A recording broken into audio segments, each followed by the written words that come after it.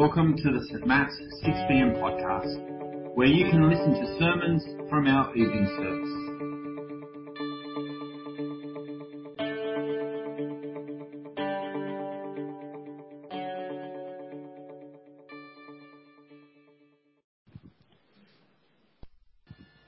I'm Merrin. The Bible reading is from 1 Peter, chapter 2, verse 4 to verse 10. So that's chapter 2, verse 4. As you come to him, the living stone, rejected by humans but chosen by God and precious to him, you also, like living stones, are being built into a spiritual house to be a holy priesthood, offering spiritual sacrifices acceptable to God through Jesus Christ. For in Scripture it says, "See, I lay a stone in Zion, a chosen and precious cornerstone, and the one who trusts in him will never be put to shame." Now to you who believe, this stone is precious, but to those who do not believe, the stone the builders rejected has become the cornerstone, and a stone that causes people to stumble, and a rock that makes them fall. They stumble because they disobey the message, which is also what they were destined for. But you are a chosen people, a royal priesthood, a holy nation, God's special possession, that you may declare the praises of him who called you out of darkness into his wonderful light. Once you were not a people, but now you are the people of God. Once you had not received mercy, but now you have received mercy.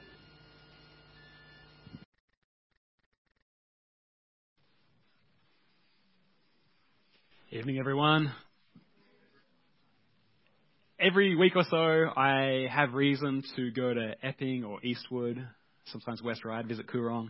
And so from West Pennant Hills, I take Beecroft Road. I'm headed south down Beecroft Road. You know, you go through Beecroft, you go through Cheltenham. You understand this road? Yes, some of you do. Great. All right. It's a pretty common road. You should look into that. All right. On the way down through Cheltenham, there's this building I love to see on the left. It's this old church building. Until this morning, I didn't know what denomination it was, but this morning the oldies were able to yell out, "It's congregational!" So it was a congregational church once upon a time. I say once upon a time because since I've lived in Sydney, it has not been a church. When we first moved here, it was empty. More recently, it's now a childcare centre. And honestly, it looks great. It's really good. There's this giant playground down the side of the church. There's this new big glass atrium at the front of the church. It's so awesome to drive past when there's lots of kids playing outside. It's just full of life. I just kind of wish it was still a church and full of life, you know. Less often than heading to Cheltenham, I have reason to go to Hornsby. But when I'm in Hornsby, there's another old church building. And this one's not a childcare centre. This one offers Buddhist meditation classes. And I think it's great that we live in a free society where people are able to practice their faith in safety and comfort. I just kind of wish they were still praising Jesus in that building. Each passing census the government releases every 5 years suggests that Christianity continues to decline in Australia. And in the midst of this decline, sometimes people express hostility towards Christians. I mean, sometimes we exaggerate it, but sometimes there is hostility towards Christians. Sometimes Christians are seen as problems or obstacles. But I think more often than being seen as a problem or an obstacle, more often than experiencing hostility, churches are seen as irrelevant. A non-factor, just irrelevant. If St. Matt's, this church was to disappear, if the church in Australia was to disappear, it can feel like it really wouldn't matter that much to the rest of society. And if that's true, if I'm accurately reflecting kind of where the church fits in Australia today, then I think this situation would have really resonated with the people that Peter was writing to 2,000 years ago. They're this collection of Christians kind of scattered across what's modern-day Turkey in a bunch of different cities. And in whatever city they're in, they are a tiny minority. They do actually experience outright hostility for following Jesus. At worst, that's what happens. At best, they're just kind of disregarded. They're dismissed. Their environment is giving them no reason to feel like they matter. And so Peter writes to these Christians. He writes to them to address the discouragement that they feel. He writes to remind them that how the world sees them is nowhere near as important as how God sees them. He writes to remind them that they might not matter to the world, but they matter for the world. And that's true for us today at St. Matt's as well. We might not matter to the world, but we do matter for the world. And maybe you're just here tonight out of obligation to a parent or to a friend. You just felt like you couldn't say no any longer and you're here. Great to have you with us. Thanks for coming. And maybe it's been your experience that churches really are irrelevant. And I'm doing nothing to dispel that right now. That's okay. Maybe you're someone, though, that's grown up in the church. You're very church, and you're kind of stressed out to see the church slowly shrinking in Australia. Maybe you're someone that kind of is okay with Jesus, but you look at the church and you just think, I might be picking the losing side. Wherever you're at, I think there's something in these verses for you tonight. So let's pray and we're going to jump into it. God, we thank you so much that you want to speak to us and that you've spoken to us through this letter.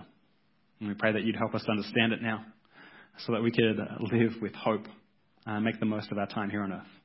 Amen. So in the eyes of the world, the church might be irrelevant. But who are we in God's eyes? How does God see Christians? How would he describe us? And Maren did a great job reading the Bible for us. Thanks, Maren. Reading 1 Peter 2, 4-10. But if you found it hard to follow, I have a theory as to why. It's because that first sentence in the reading, it's 45 words long. It's too long, Peter. It's too long. And it's full of theology. So if you felt like you're getting lost, I've been lost all week. It's okay. So I'm going to simplify it for now. I'm going to ignore a bunch of this verse, this couple of verses. I'm just going to try and simplify it, then we'll come back to the heart of it later. So from verse 4, in blue, this is what I'm focusing on. As you come to him, as you come to Jesus, you are like living stones being built into a spiritual house to be a holy priesthood, offering spiritual sacrifices acceptable to God. Peter imagines the construction of a building. But instead of bricks or rocks that are making up the walls of this building, the walls are made up of what he calls living stones. The building is a building of people. It's followers of Jesus who together make a spiritual house, a home for God to live in. That's what a church is. That's what the church is. That's what a church is. It's a collection of people that make up a home for God to live in by his Holy Spirit. The most sacred site in Judaism is the Western Wall in Jerusalem, sometimes called the Wailing Wall. And the stones in this wall, they're like massive. They are so big. And you can tell that once upon a time, this place was glorious. But now this wall is all that's left of a ruin. It's the last remaining wall of the ancient temple where God was supposed to dwell with his people. And Jewish people have been gathering there for centuries to grieve and to pray. And the practice in modern times is when you get to the wall, it's to write a prayer on a piece of paper and fold it up really tight and try to shove it between the cracks of the wall as people are just desperately trying to get a connection with God. But through Peter, God tells us that we are the living stones of a new spiritual house. We don't have to go to a sacred building to meet with God. We are the building. God lives here. God lives here. And then in this single sentence, Peter mixes his metaphor. We're not just the building. We're not just the living stones of a new temple. We're the priests inside the temple. We're a holy priesthood that offers up sacrifices to God. Now, a priest is like kind of literally a go-between. So in a whole lot of religions, the priest figure is the person that stands between normal people and God, or a god. They're the go-between, the intermediary, like a bridge. In Latin, the word for priest literally just means bridge. But Peter says that if we follow Jesus, we are all priests. We're all holy. We're all able to approach God ourselves. We don't need other people to be go-betweens for us. We can just come to him. So we don't need a sacred place. We don't need priests to act as go-betweens. We can just come to God. in a world that is estranged from God, even enemies with God, we have full access.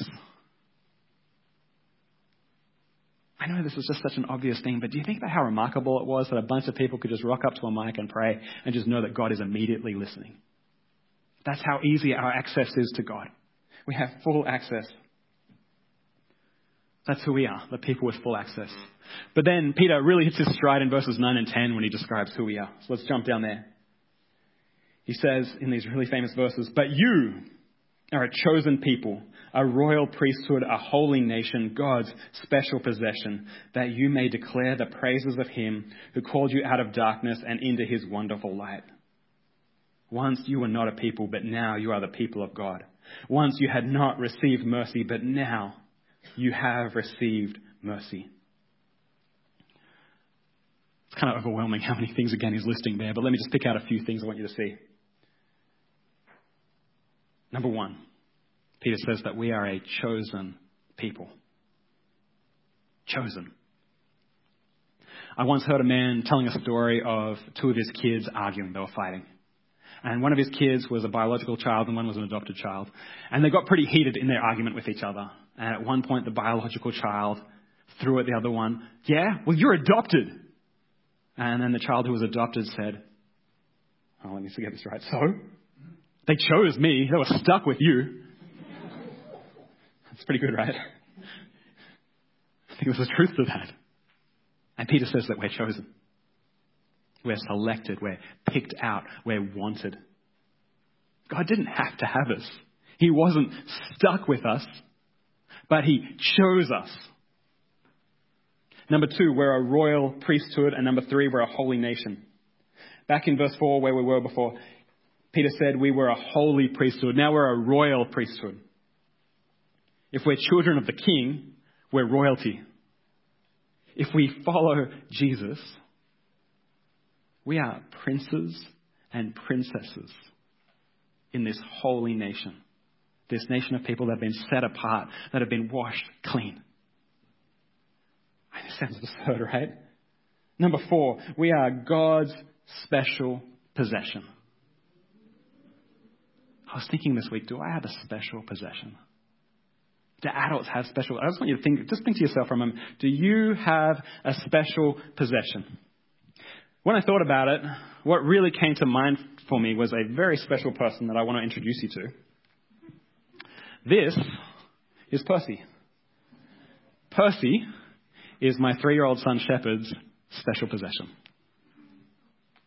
Percy is an owl, a little stuffed owl, with a blanket for a lower half. Don't think about it too hard. He smells. When I collected him this morning, Shepard brought him out to me still warm from the cuddles he'd got the night before. He's stained. He's a bit tatty. He's obviously ripped. Don't take this to mean anything less than this is proof of how treasured a possession Percy is. I have so many stories of the importance of Percy, not just to Shepard, but for our whole family now.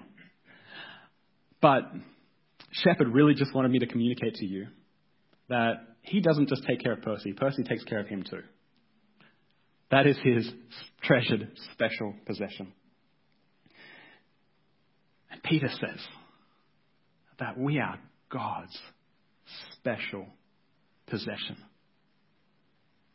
God treasures us the way a small child treasures their special toy.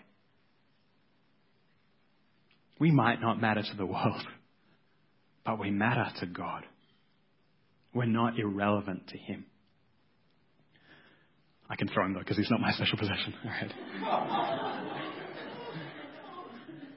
It's a stuffed toy. Don't be like, oh.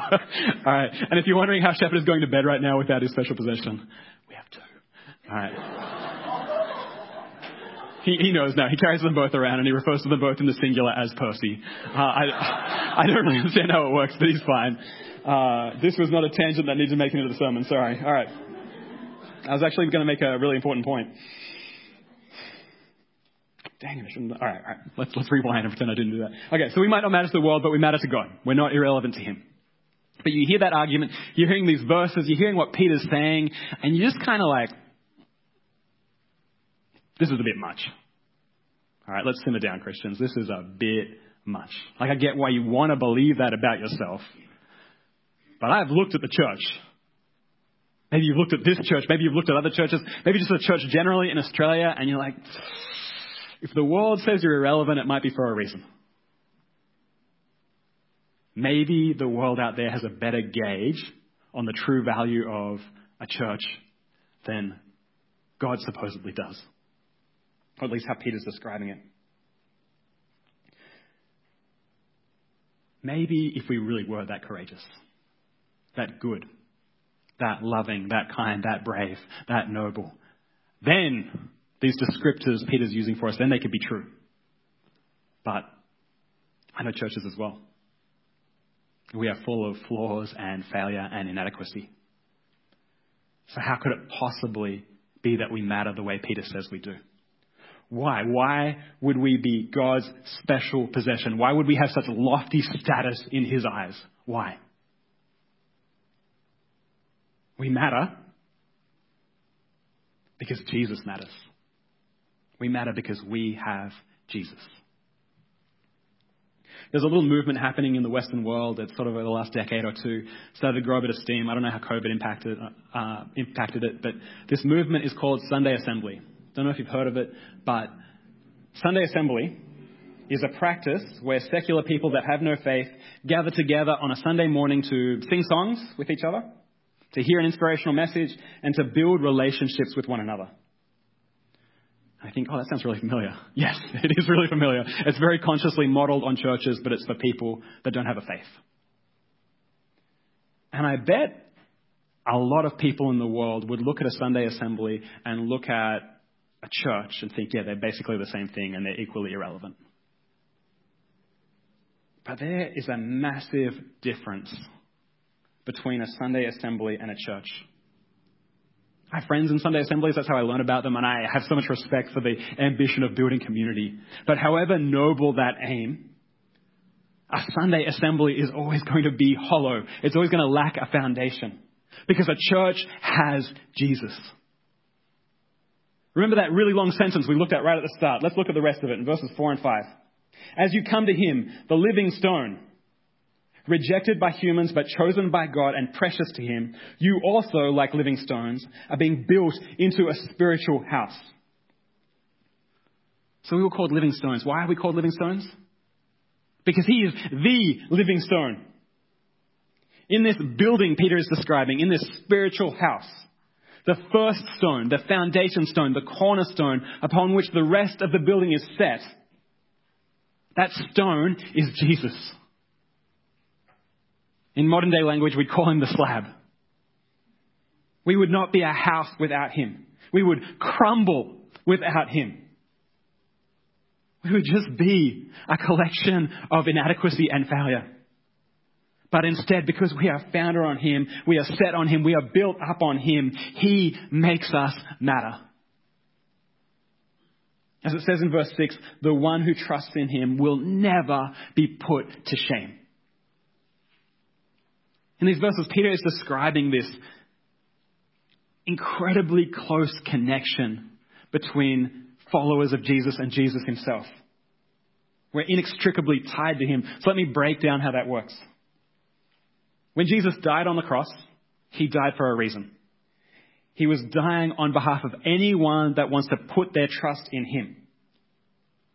He dies in our place as a substitute. He steps in the way. He subs in and takes the punishment for any wrong thing we've ever done, any wrong thing we ever will do, so that we can just be forgiven. He takes all the blame. But there's more than just a substitution in what Jesus does. He's not just our sub-in. When we put our trust in him, when we give ourselves to him from now on, he gives himself back to us. He shares himself with us. We're united now, which means what's ours is his, and what's his is ours. And it is a very uneven relationship. He brings a lot more to the relationship than we do. So why are we chosen by God? Because Jesus was chosen first. And we're tied to Jesus. Why are we precious? Because Jesus covers us in his preciousness so that we can be precious too. Why shouldn't we be surprised if the world dismisses us? Because it dismissed him first. Peter says he was rejected by humans, but chosen by God and precious to him. And that's now our reality too. We might not matter to the world, but we matter to God because Jesus makes us matter. He's royalty, so we're royalty. He's holy, so we're holy. He's a priest, so we're priests. He's God's special possession, so we are now God's special possession. When you hear it described like that, it might be easy to think, oh, I feel like a little removed from God's love now. Like, he only loves me because of Jesus. I think you could twist it that way, but I think what Peter's actually getting at is that since we are who we are, because Jesus is who he is, since we are who we are because of Jesus, we can't ruin it. You cannot mess up and stop being holy because Jesus is your holiness. You cannot fail and fail and fail your way out of being chosen because it was never your success that made you chosen in the first place. Jesus makes us matter. He makes us so special to God. He makes us so special to God. But Jesus also makes us matter for the world. He makes us matter for the world. Not to the world. The world is still likely to dismiss you. Just like the world dismisses him. We might not matter to the world, but we matter for the world. So why? Why?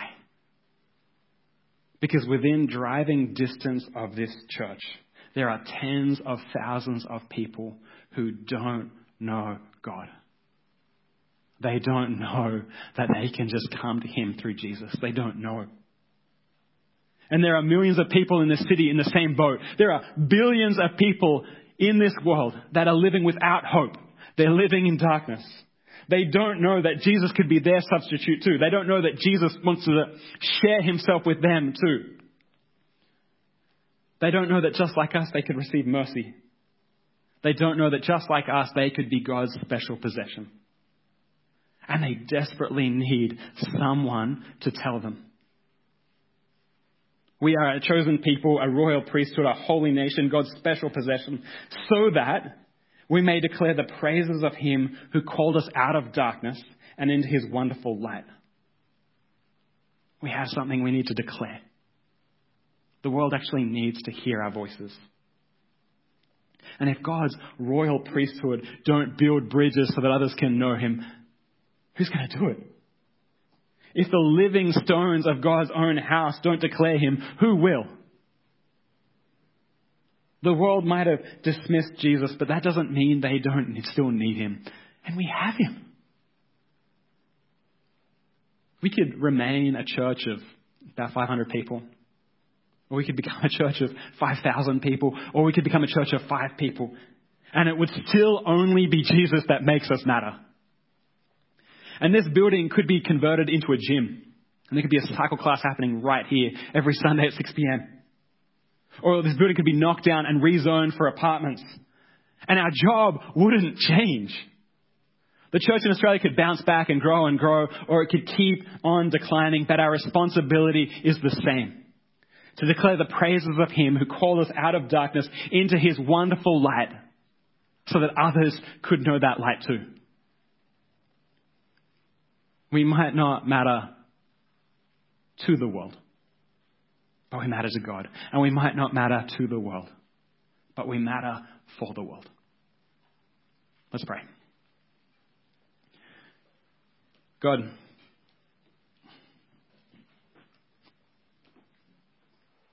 we thank you so much that we have these descriptions.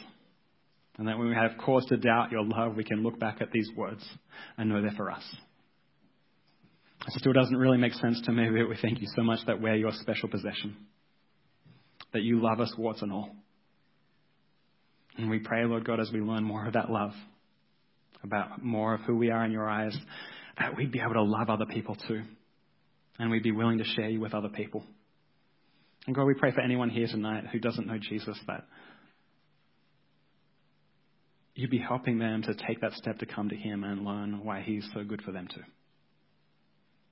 In Jesus' name we pray. Amen.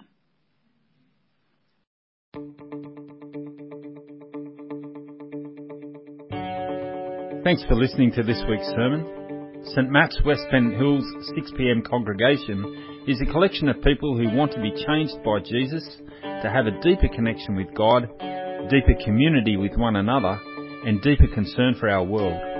We'd love you to join us on a Sunday soon.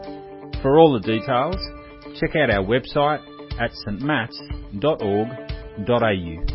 and be sure to subscribe to our podcast so you don't miss a sermon.